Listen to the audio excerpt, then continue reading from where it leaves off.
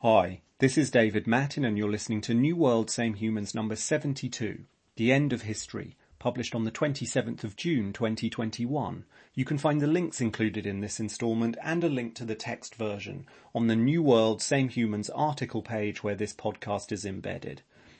So, let's go. This instalment of New World Same Humans is brought to you by Skillful. Starting from this newsletter's earliest days, I've written often about the changing future of work and the disruption of higher education. A single thread has run through much of that. A changing economy demands radical new visions of learning. Visions that are decentralized, lifelong, and peer-led. Skillful is a new learning platform living that truth when it comes to careers in tech. Skillful runs online cohort-based programs for ambitious professionals who want to launch or accelerate their careers in the tech industry. You'll be matched with exceptional mentors from leading companies, think Netflix, Uber, Instacart and more. And during a 6-week course, they'll share the strategy, operations and technical skills you need to go to the next level. Meanwhile, you'll gain a new community of peers to share advice and inspiration and help you find your next gig. Skillful grads have been hired by Stripe, DoorDash, Duolingo, and many more, all in roles spanning product, strategy, and business operations. As a special bonus, mention New World Same Humans when you sign up to the wait list and get priority access to the next cohort. And on the article page where this podcast is embedded, you can find a button where you can do just that. I believe the kind of lifelong peer-mentor learning that Skillful is pioneering is a big part of the future of education. If you're ambitious for a career in tech, this is for you. This week, reflections on the deep human past and on the prospect of a post-human future, all thanks to an amazing discovery in China's Heilongjiang province. Let's go. We learned something new about the human family this week.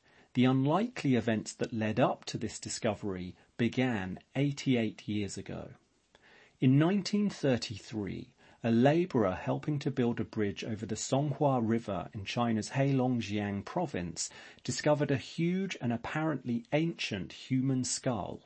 Wishing to keep his discovery a secret from Japanese occupiers, he hid the skull in a well in his garden. On his deathbed, he told his children about it. 80 years after it had been deposited there, the mysterious object was fished out. So it made its way into the hands of scientists, who now say the Dragon Man, Heilongjiang means Black Dragon River, poses a challenge to the story of human evolution as we know it. The skull appears to belong to a new, previously undiscovered species of human, one that lived alongside we Homo sapiens and our Neanderthal cousins in Eurasia around 150,000 years ago, but with a distinct evolutionary lineage, a new line in the human family. It's a bracing glimpse into the deep human past, but also a powerful reminder of one of the most radical ideas about our shared future.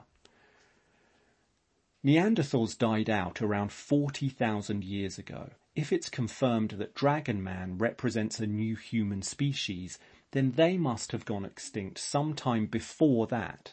Since then, we sapiens have been alone, the sole representatives on Earth of the genus Homo. But some believe that soon we will again share the planet with a variety of human kinds.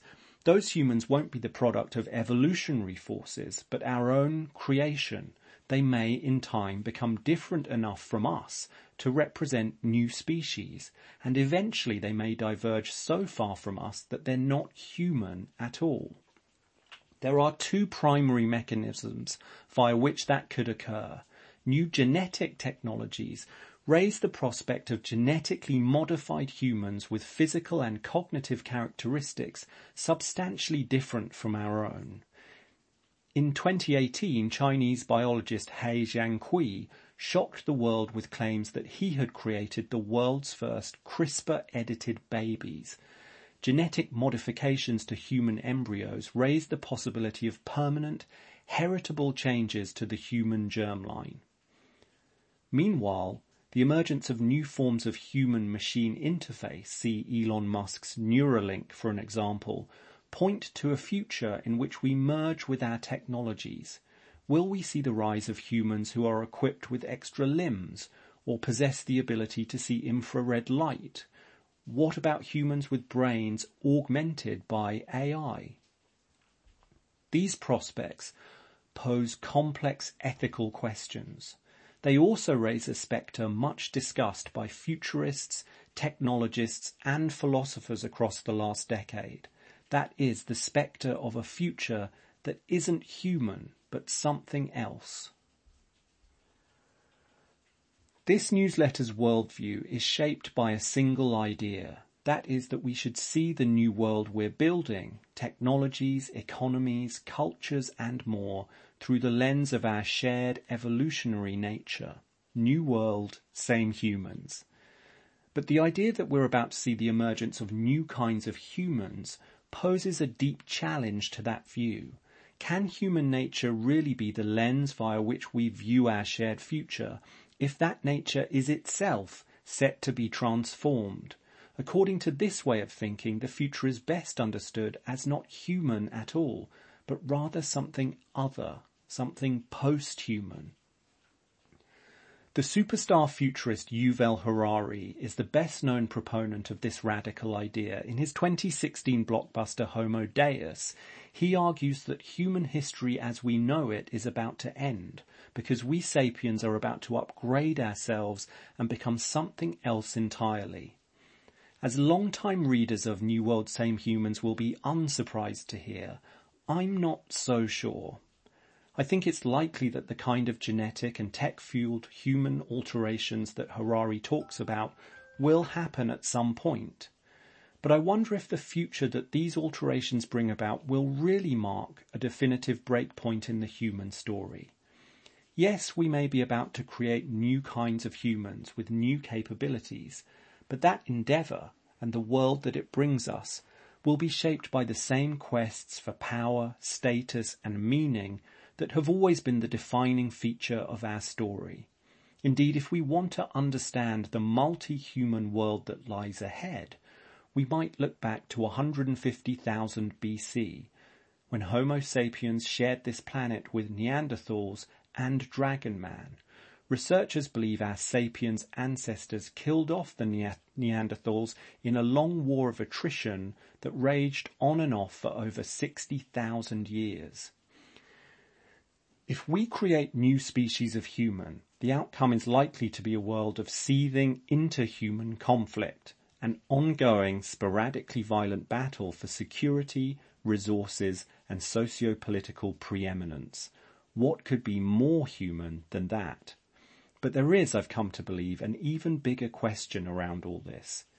That is, why are we 21st century sapiens seemingly so keen to preside over the demise of the human?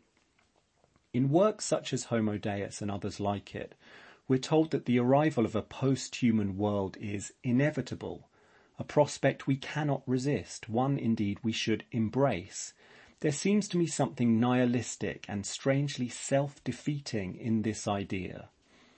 Via the scientific revolution, we've become accustomed to thinking about ourselves as cosmically insignificant, the accidental product of physical processes that could have played out in 1 trillion different ways. It seems to me we've become so attached to this vision of ourselves as cast adrift in an indifferent universe that we're too ready to announce the demise of the human. At the furthest flung, most philosophical edges of the New World Same Humans project is a quest to develop another way of looking at all this, one that sees human existence not as essentially meaningless, but as filled with meaning. Advancing that quest means seeking new ways to frame the relationship between ourselves and the universe we find ourselves in.